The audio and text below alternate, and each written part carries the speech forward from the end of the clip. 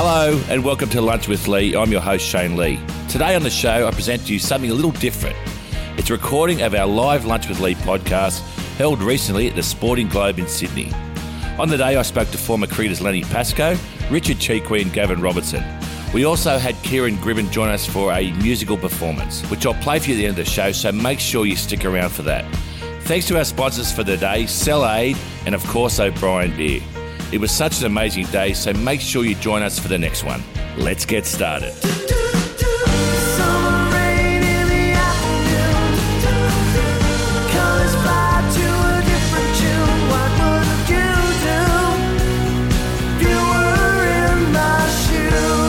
Hello and welcome to Lunch with Lee. I'm your host Shane Lee. Today on the show, Len Pascoe, a former New South Wales Australian fast bowler playing 14 tests for Australia and 29 one-day internationals.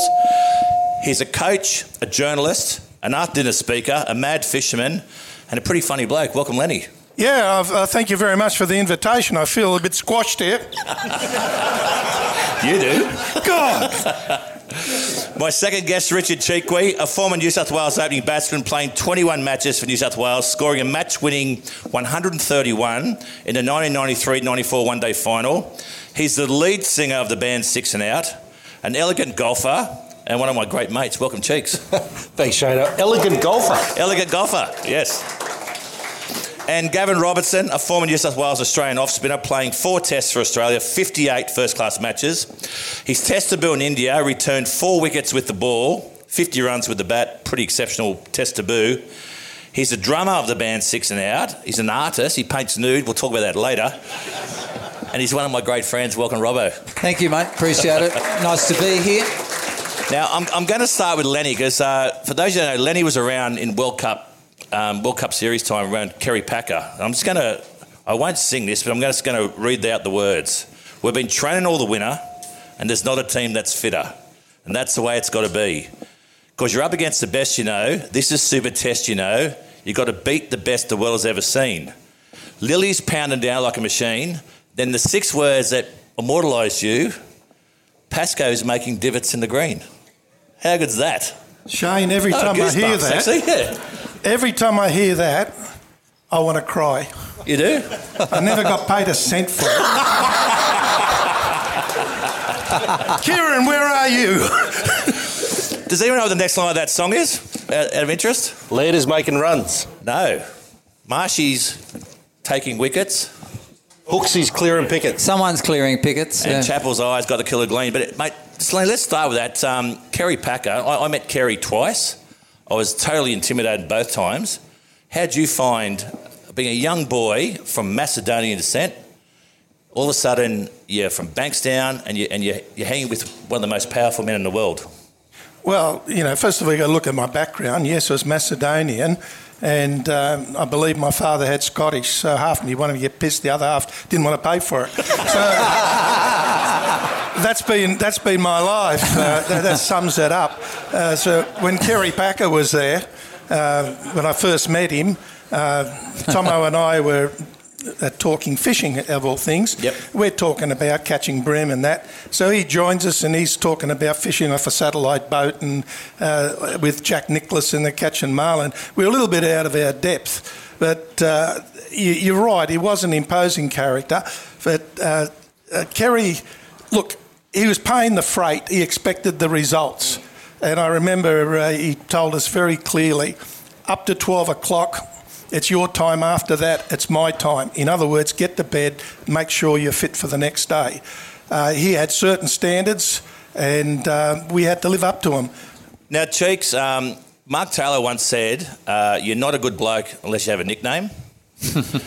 Richard Chee-Quee, these are your nicknames. Cheeks, Chewy, Chichiman, The Conjurer, RCQ, and Kung Fu Panda. You must be a fucking great bloke. Kung Fu Panda never stuck. And I think it was you that called me Kung Fu Panda as well. It was. I think you called me Humphrey. Yeah. You decided to give him that name when we're having a shower and we're all naked. You thought, I'm running with this. No, you had a few nicknames in the time, but I mean, that's all. That's been part of being Australian, isn't it? And Robert, who gave you the nickname Riddler? David Friedman. Yeah? Yeah. Only because I can't remember. I think it was John Tucker, the journo, and helped me out with the great Sydney Morning Herald journo. Was there a great one? And Phil Wilkins, and he says they're going on. We just beat Western Australia. It was the year when remember we got pummeled in Western Australia. We were beaten in 1 hour, 4 days, and 10 minutes, and then we came back and we smashed WA here, and I ended up with 6 for. And he said to me, Robbo, great day, blah blah blah. But when that group come together, it's just. I've never seen a group come together. They just are so excited and happy. I said, mate, I'm telling you.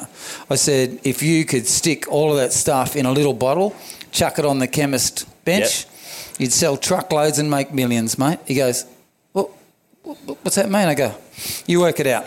Anyway, David Friedman came back and said to me, you're not going to believe what the F Robbo's just done. I don't even know what he meant. So I got the Riddler from there. I've just run with it forever. And even I met my wife when I was in first class, and she sometimes calls me the Riddler, so I'm okay with it. Let's see why. And,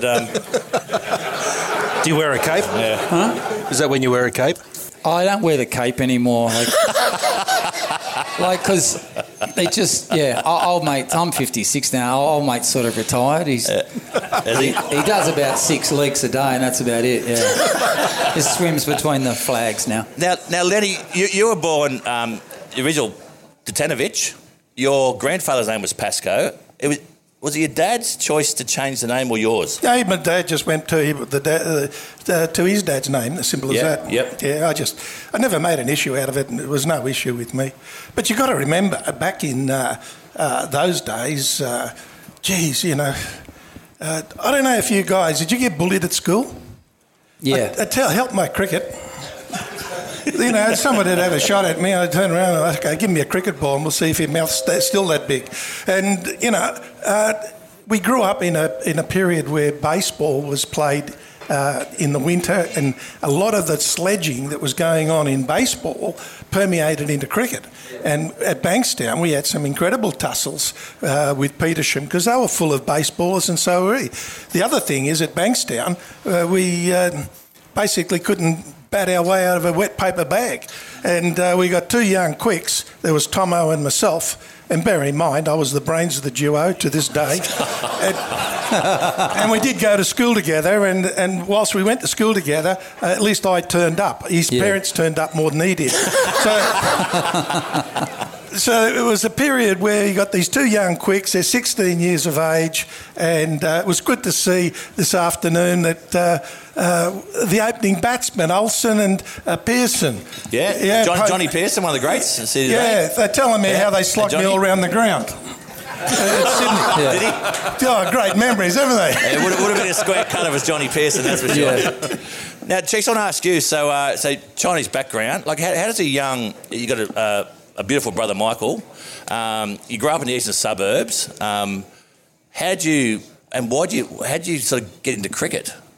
That's not a normal thing, I'm assuming. No. Well, it is if you're Australian. Sort of. Yeah. I grew up in a fish and chip shop, in the eastern suburbs, so I didn't actually get any more Australian than that. Yeah, sure. So, we played soccer, during the winter, and then the same team played cricket during the summer. And as we got older, soccer became less and less, and we sort of focused on the cricket. I know why. You used to be a goalkeeper. We played together. You couldn't fucking keep pigeons. I still remember the 5-all draw we had, didn't I? It was really good. Actually, going on Lenny changed his name, I actually thought about changing my name. Whoa, what too? Yeah, Lee.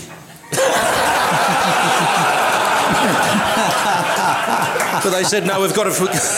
They said it wouldn't make a difference, Cheeks. You're starting to look like him. Yeah. Maybe his cousin Bruce, maybe. Yeah. But I want to ask you, Cheeks, this is one of my favourite stories. Cheeks, he comes through, both him and his brother scoring hundreds and thousands of runs. Truckloads. You go over to England to play in Northern England to play like a league season. You're on a plane with about 6 or 7 other Australian cricketers. Up there in Northern England, they're waiting. The clubs are waiting to collect their Australian players. What happened?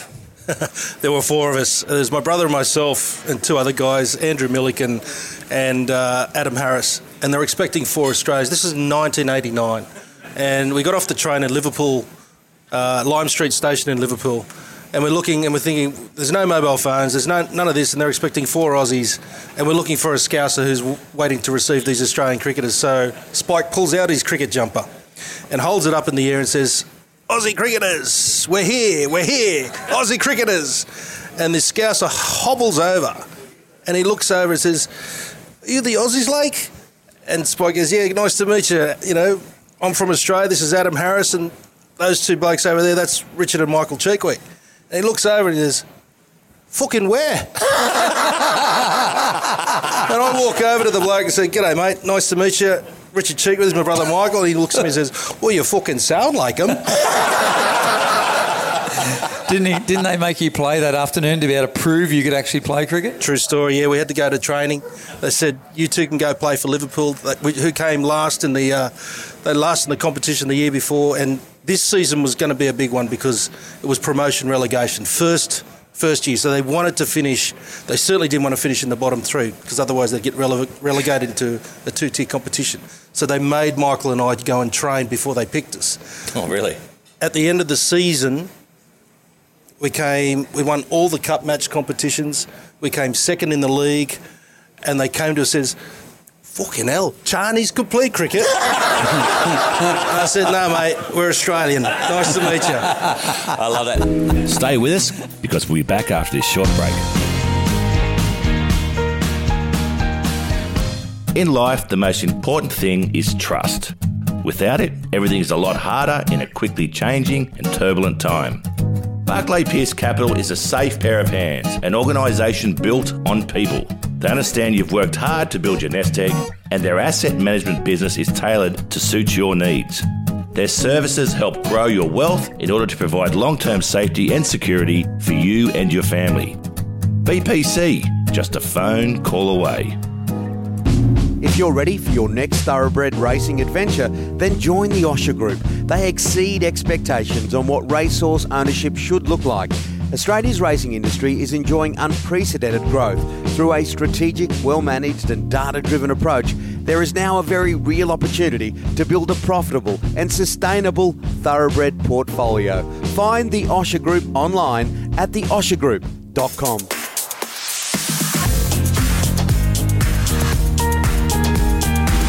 Now, Robbo, you grew up in Dundas Valley. Yeah. Tough times, and like Gavin learnt to hot wire a car before he could play a cut shot. And if it was a 186 auto, it was easy. The old 161 grey motors in the old EHs and EJs were difficult. Yeah. So what was it like? But you used to get $1.50 if you could knock it over at the back of Coles and get it going.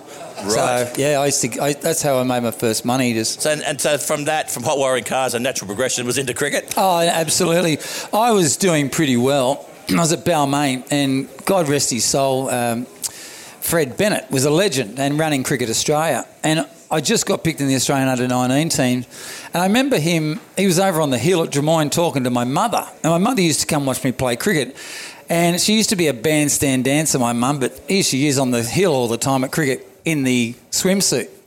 And Freddie went over and said, "Listen, Helen, Gavin's going to India with the Australian team. He's in first grade. He's doing really well. He's going to be in the Shield squad when he gets back, and I think you're going to have to quit being at cricket with your bra on or your swimmers.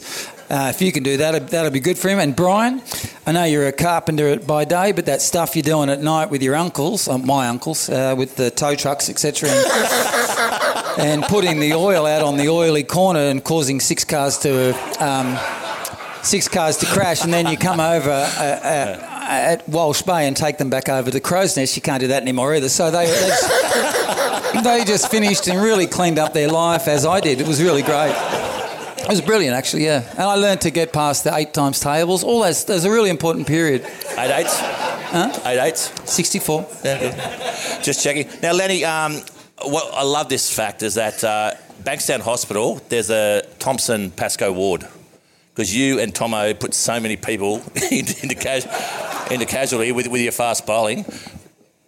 I read that Sandeep Patel, you hit him and you actually felt like you wanted to retire. Talk me through that, because you hit a lot of people in the head. God knows you tried a lot and you hit a lot of people as well. Look, the part of the fast bowler is, as Harold Arwood said to me in 77, He said, I love the way you bowl, laddie. Is he Indian? He said, that's as close as I can get. He said, you got the devil in you. And fast bowlers have got to have a bit of devil in them. I mean, you look at your brother Brett. I mean, he's got a heap of bloody devil in him. And fast bowlers have got to do it. He's got a bit of West Indian in him too. Shits me. Good looking, fastest bowler in the world. And he's got. That's why we love horrendous. Shane, because Shane. And we'll be back after a short break.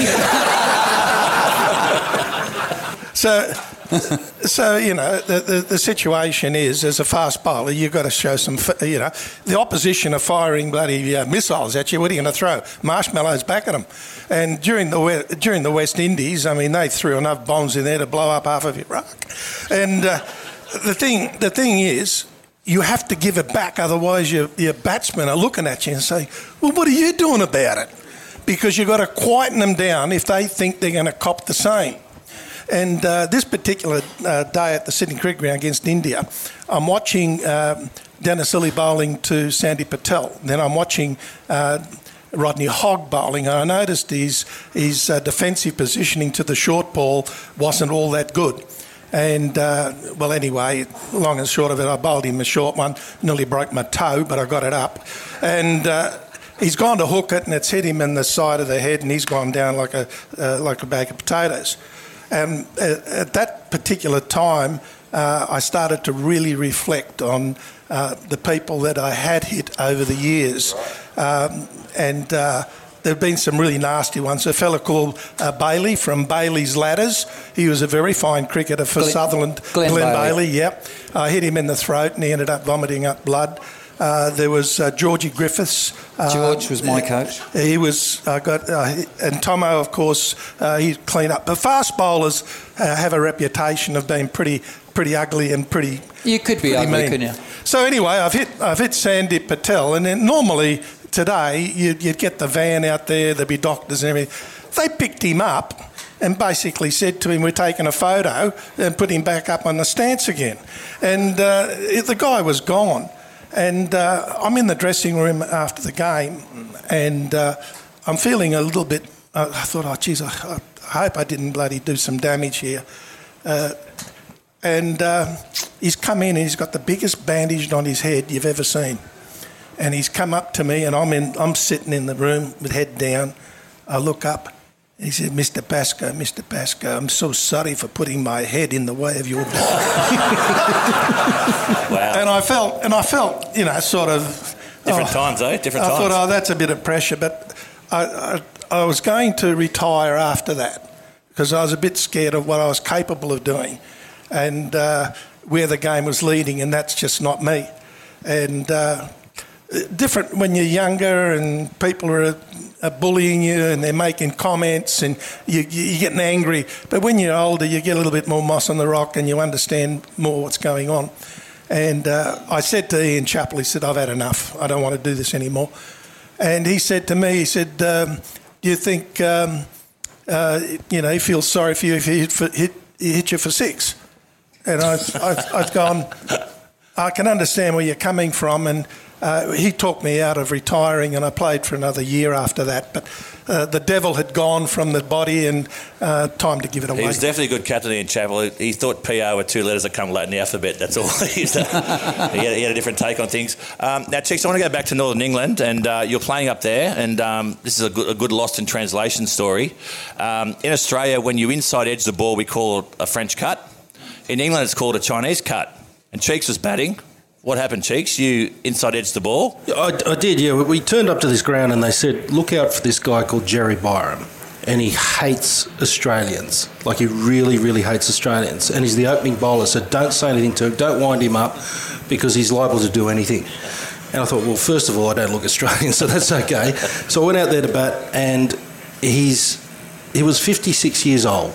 And he ran it off about 4 paces and bowled little Inley dobblers, and it was a wet wicket. And I just kept patting him away for 2.5 overs, and I thought to myself, I can't keep doing this all day. So I ran down the deck and tried to hit him over mid-off, and I got an inside edge past the leg stump, and because I was always a third out of my crease, I decided to walk the rest of the way.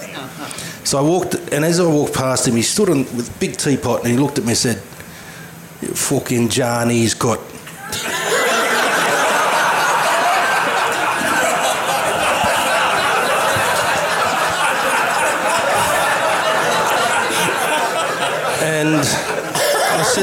I said, what'd you say?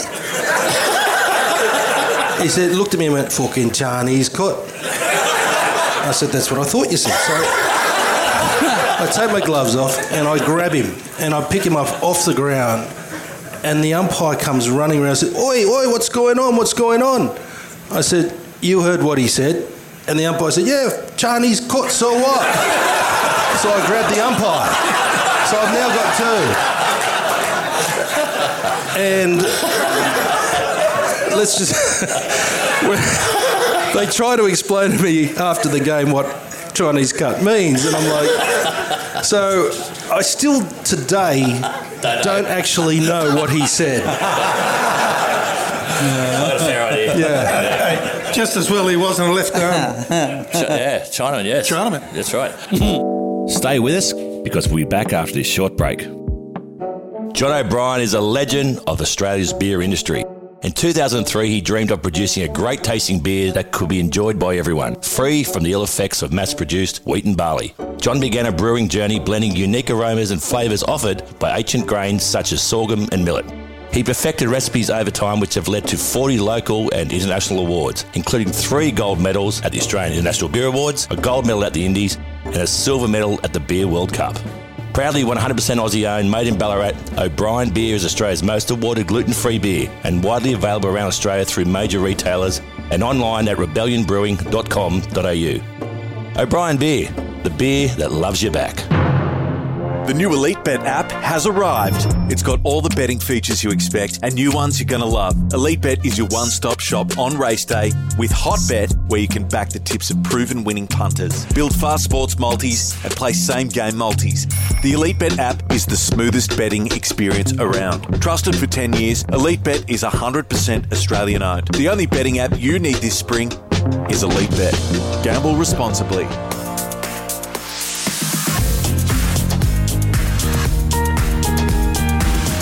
Now, Rob, I want to ask you, we're seeing cricketers these days earning literally tens of millions of dollars playing cricket, and it's only in a blink of an eye that that's happened. Yeah.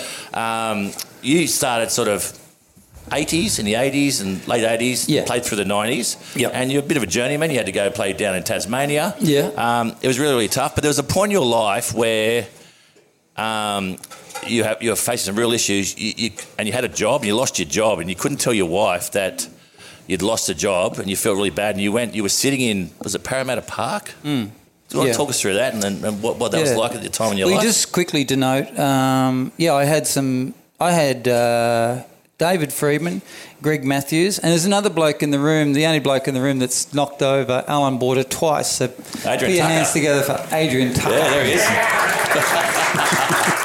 And they were brilliant. So if you got something wrong at home, if you weren't informed, you were gone. It didn't matter. So I'd been playing we won 92, 93, 93, 94. Shield double, played for Australia, took off for a year all over the world, come back. Remember Australia A versus Australia final at the MCG? 88,000 people. Next day, get on the bus. Coach Simo's like, not going to South Africa, only taking Shane Warne, God rest his soul, only need one spinner. I go home, cool. 7 days later, I go get nappies and milk, and the bloke's laughing, and he says, wait till you read page 67, it says Robertson out of the New South Wales side, because Greg Matthews was fit but scoring heaps of runs, and if he's batting 4 or 5, averaging 52, then they don't need me. So, but what happened was, from 88,000 people on January the 17th, 95, I lined up at Parramatta Centrelink 5.5 weeks later because I couldn't get a job because no one would employ. They all knew me, but they wouldn't employ me because they said, in 4 or 5 months, if I train you and you're gone, once the season starts again, I'm in trouble. So I was unemployable, really. And so Centrelink wasn't great, didn't handle it all that well, and I was sliding down the greasy pole of lack of confidence, and embarrassment was the primary thing. And everyone I'm 56, but when born in the 60s or 50s and 40s, you were taught to run and hide from embarrassment. So, and anyway, I got booked. Thought, stuff this. I put my car in Parramatta Park, walk across to Centrelink. Anyway, I just decided to stay one day, and 7 hours I stayed for.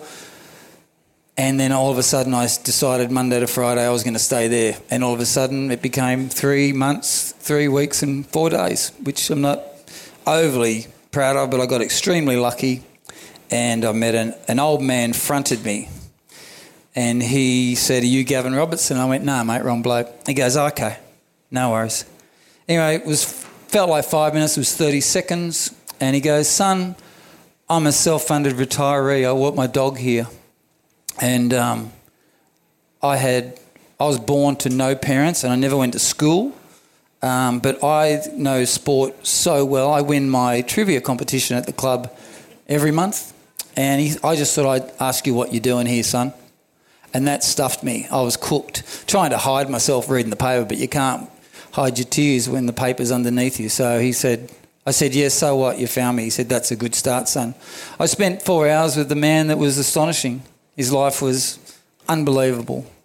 His ability to own learning, he obviously had nothing right. So imagine being 12 and a half, you've been in 19 foster homes, you have nothing and nobody, and you run out, you live in a bus stop, then you find yourself a job, then you find yourself a caravan, and then all the stuff you don't know at work, you ask all the people, "What the boss say?" And he writes everything down.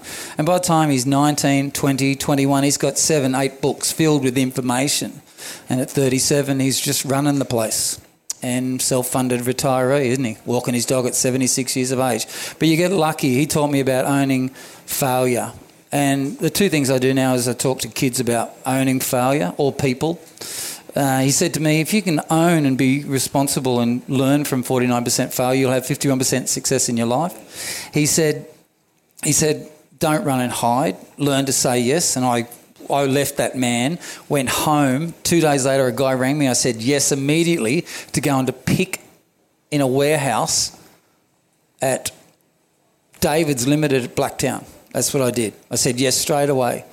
But from the learnings of that man, it took me 21 months to become the state manager of shelf management for IGA, and I was desperate. And I was in the fuck cricket mode. I can't give a stuff. I need to feed my 3 kids and have a life. So that's really where I got extremely lucky. It's funny you say that because I think you see sports people who get put on a pedestal and you see their failures and you see how they handle that. It's in the public eye all the time. There's people going through that every day in the corporate world, both men and women. Might have been demoted or even lost their job, and things are changing pretty quick in this world. Interest rates are going through the roof. People are struggling. So it's not just sportsmen, but you need to talk to someone, that's for sure. Lenny, I want to ask, because I reckon that I've got 3 kids myself, and I reckon they've got a pretty good life. And I was brought up my dad was a blue-collar guy, worked the steelworks. Your dad was a bricklayer, was he? No, he was a brick carter. Brick carter? Yeah, every school holidays he'd had me on the bloody brick wagon. I was only 10, 11, I put on my 5, 10 bricks, and that became 100 bricks, and that became 1,000 bricks. At the end, they were just biscuits in my hand. So you're doing 2,000 bricks a day? That's how you got 4 loads a day. 4 loads a day, 2,000. What about the bricks?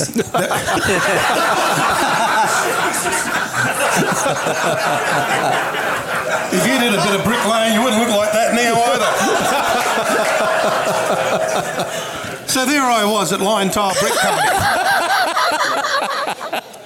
Bill O'Reilly's the director of the club, director of the brickyard. And I've got one leg on the stack of bricks, the other one's on the wagon. I've got the shirt off. Every bit of sweat on my body is like diamonds falling off. And there was muscles on my muscles. Hemsworth. Look at the lads and we've only got 3 followers in the whole of this business.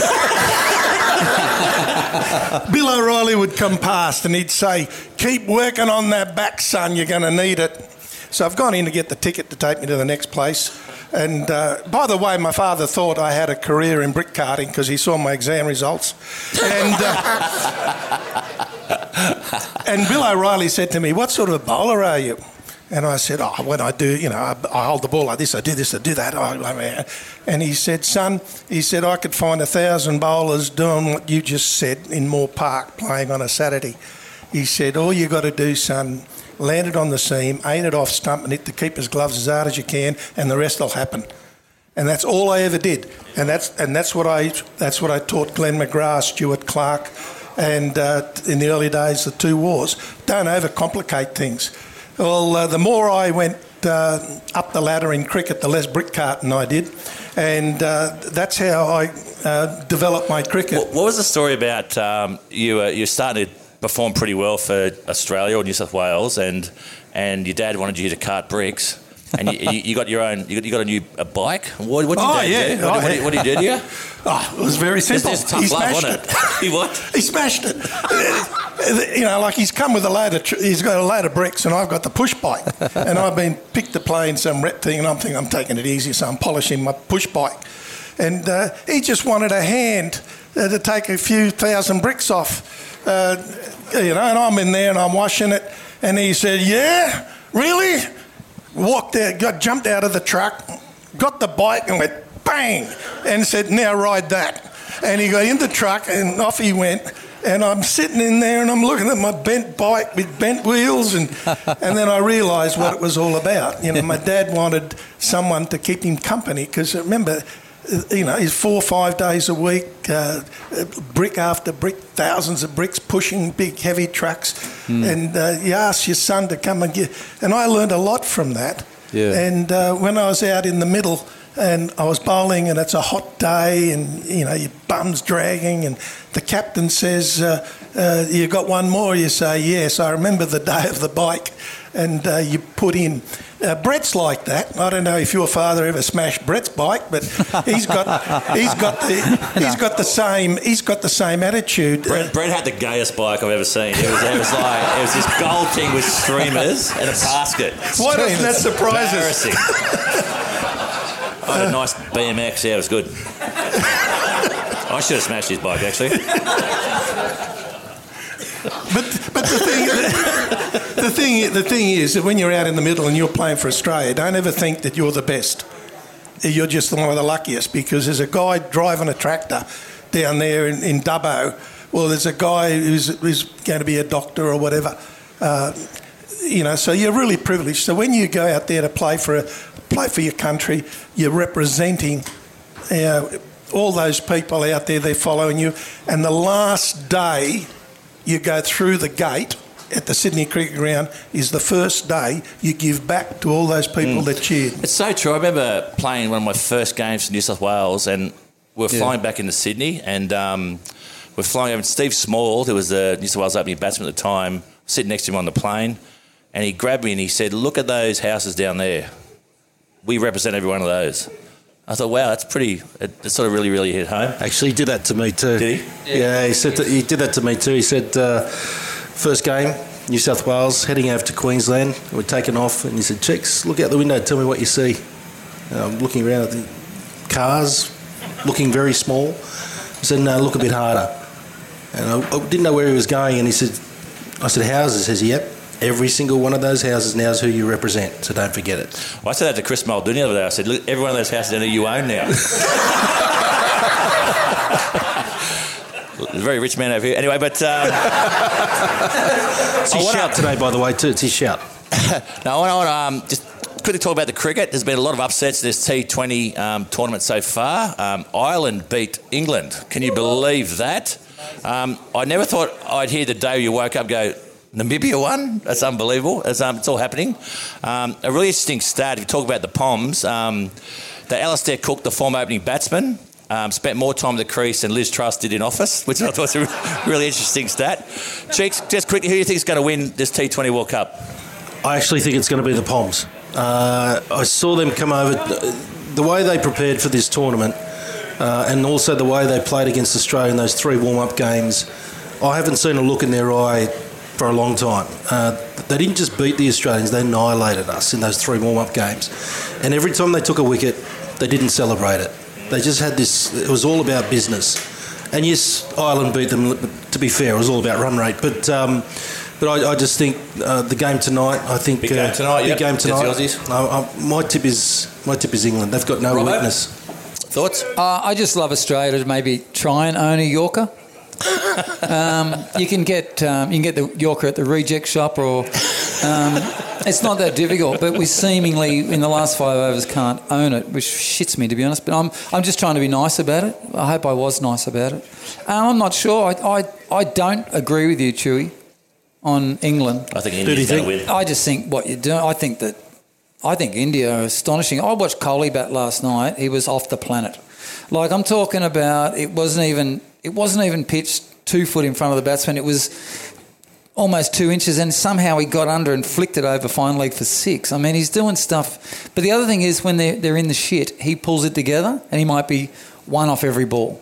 And then they get some confidence, bang, he goes aggressive, but he hits on the ground and gets 4s until the 6s are desperately needed. He's unbelievable. Greatest knock I've ever seen in 2020 cricket. I mean, if I was the Australian coach, if I was McDonald, I would set the top order down, in particular, Maxwell and Stoinis, and say, have a look. And say, have a look at this innings. Not one reverse sweep, not one lap, not one unconventional stroke. And he played one of the most incredible innings. I mean, that ball before he flicked it off his legs, where he hit it straight, with the ball was above waist height, and hit it with a straight bat past the bowler for 6. I haven't seen that before. And Lenny, who do you reckon, mate? I know you're 72 now, so you're probably not up at 7:30 at night. You're probably having a nap. But he's going to win. Hey, I got one of those defibrillators coming. I'm happy. Well, I actually want to talk about that. You'll see on your table that's Cell Aid, right? It's a really good Australian company. Defibrillators cost about $3,000 normally. These things are $300. If you're looking for talk to the guys here, Simon's here, and the team from Cell Aid. We'll have a little chat about that later on, but for $300, you could save some loved ones. And I think, Lenny, you want to get one down the track, mate? Oh, yeah. Because you've had a... I'm doing this for nothing. I want something to go home with. You've had a triple bypass. You know what, Shane? Anybody else, I would have given an invoice for $4,000. Shane, I'd give him the same invoice Brett gives me. Yeah, Lenny 2, because then he can put one in his car and one at the toilet. Because you know what, when he goes to the toilet and he's punching it out, he needs one close. This is called a segue. Now, India, in my view, are going to be the team that's going to be there. The reason being is, and it goes back to a match in World Series cricket when Australia were playing the West Indies at Lismore, and we needed some quick runs. And the skipper at the time, I can't remember who it was, maybe Doug, I don't know. And Rod Marsh, they were going to send in Max Walker to hit some quick runs. And Rod Marsh said, never send a slogger on a batsman's mission. And in T20, I see it happen again and again and again, and it's failure after failure. Okay, Stoinis the other day, he scored his 1 run in 5 years. But the thing is, a batsman, and India are full of batsmen, and they're not sloggers. They're batsmen who can bat quickly. Australia, I think at the moment, when your captain is not firing, it's like it just permeates through the team and it erodes the confidence in a team. I'd like to see Australia and India, but I'm more likely going to see England and India, and it'll probably be India. Well, we'll end it there. But I want to thank Lenny Pascoe, legend of Australian cricket, legend of Australian sport, actually. Mate. Love you, mate. Two of my great mates, Richard Cheekwee and Gavin Robertson, for coming on the show. We've got Kieran Gribben coming up later on. Kieran was the last lead singer of INXS. He has one of the most amazing voices. Actually, best voice in the room. Cheeks, your second best voice in the room, but it's high standards here, mate. And I might even coerce the boys to go and play a couple of songs later on too. Cheers, guys. We're back soon. That's it for Lunch with Lee this week. A big thank you goes out to our guests, Lenny Pascoe, Richard Cheekwee and Gavin Robertson. Thanks to our sponsors, Cell Aid, O'Brien Beer, Barclay Pierce Capital and Elite Bet. And once again, thanks to our producer, Dan McHugh.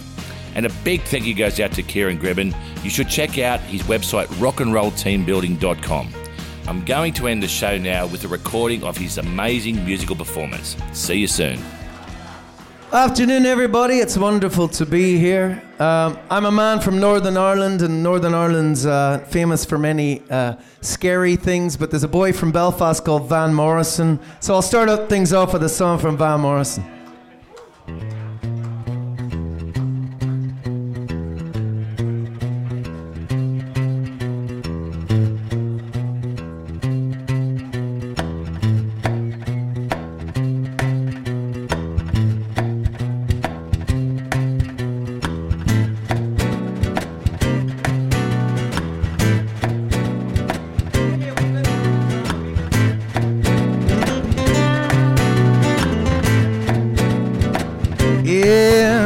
It's a marvelous night for a moon dance, with the stars up above in your eyes. A fantabulous night to make romance, neath the cover of October sky. And all the leaves on the trees, they are falling to the sound of the breezes that blow. And I'm trying to please you, the calling of your heartstrings will play soft and low. And all the night magic seems to whisper in her sound. All the soul moonlight seems to shine, and you blush. Can I just have one more moon dance with you, my love? Can I just make some sweet romance with you, my love?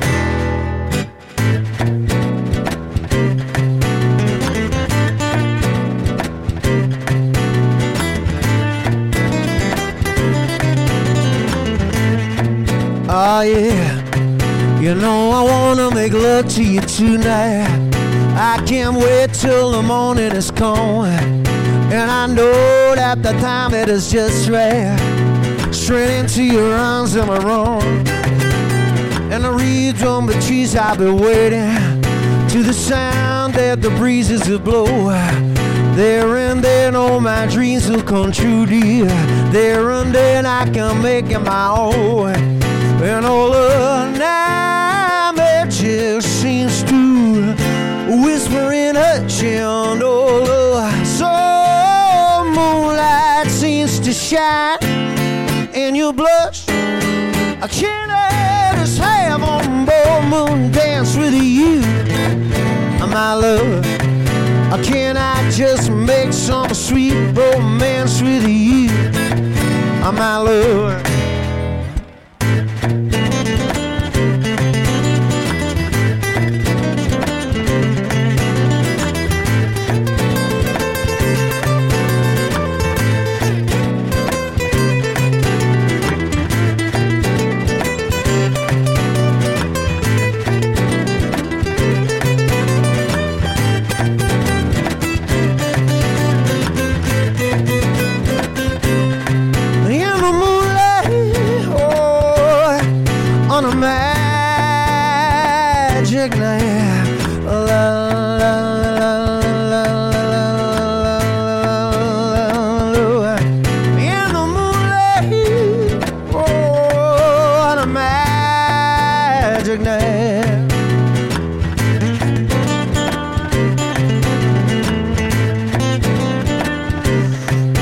Can I just have one more moon dance with you, my lord?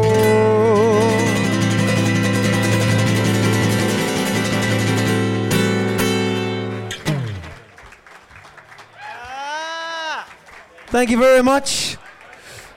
It's wonderful to be here with these lads, Six and Art. Mr. Shane Lee, legend. I had the pleasure of touring the world with the Aussie band INXS, a dream come true. So I'm going to do an INXS song for you guys, if that's all right.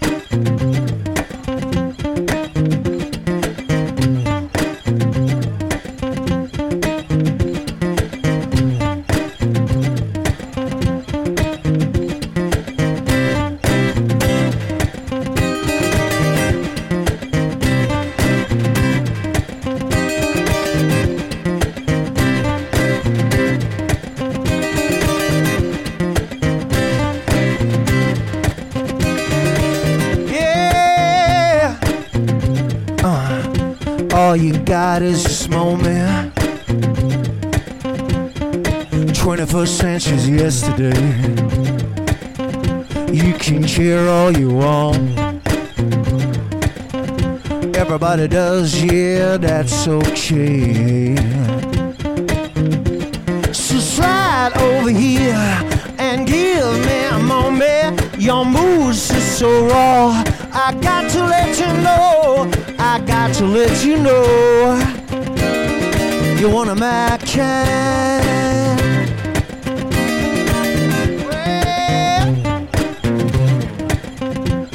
Well, I need you tonight. 'Cause I'm not sleeping. There's something about you, girl, that makes me sweat. How do you feel? I'm lonely. What do you think? I can't think it all. What you gonna do? I'm gonna live my life. So slide over here and give me a moment. Your moves are so raw. I got to let you know. I got to let you know. You're one of my kind.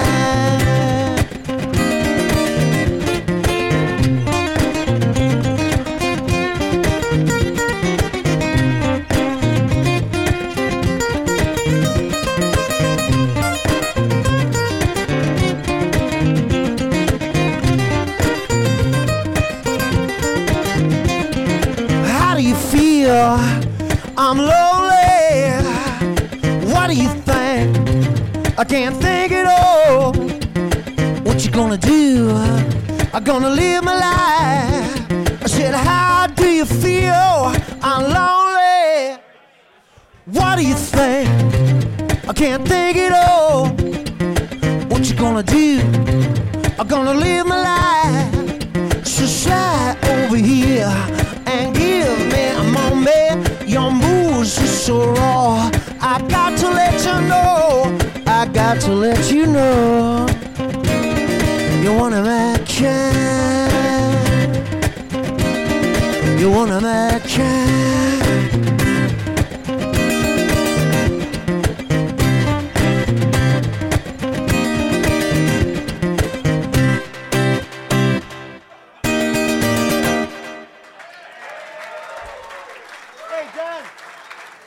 Yeah. Yo, yo. Oh, I'm gonna invite a boy called Shane Lee to the stage.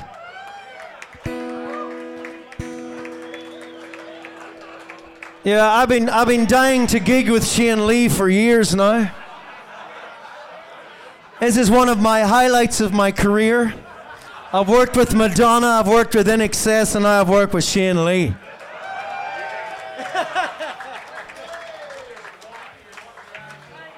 Yeah, well, he's a better cricketer than I am, though.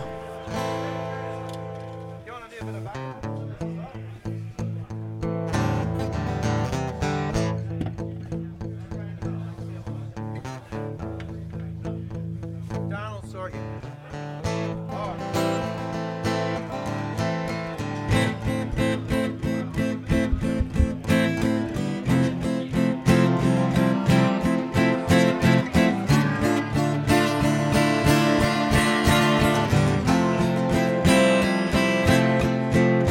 Don't ask me what you know is true. I don't have to tell you. And I love your precious heart. I was standing, you were there. Two worlds collided, and they could never tear us apart.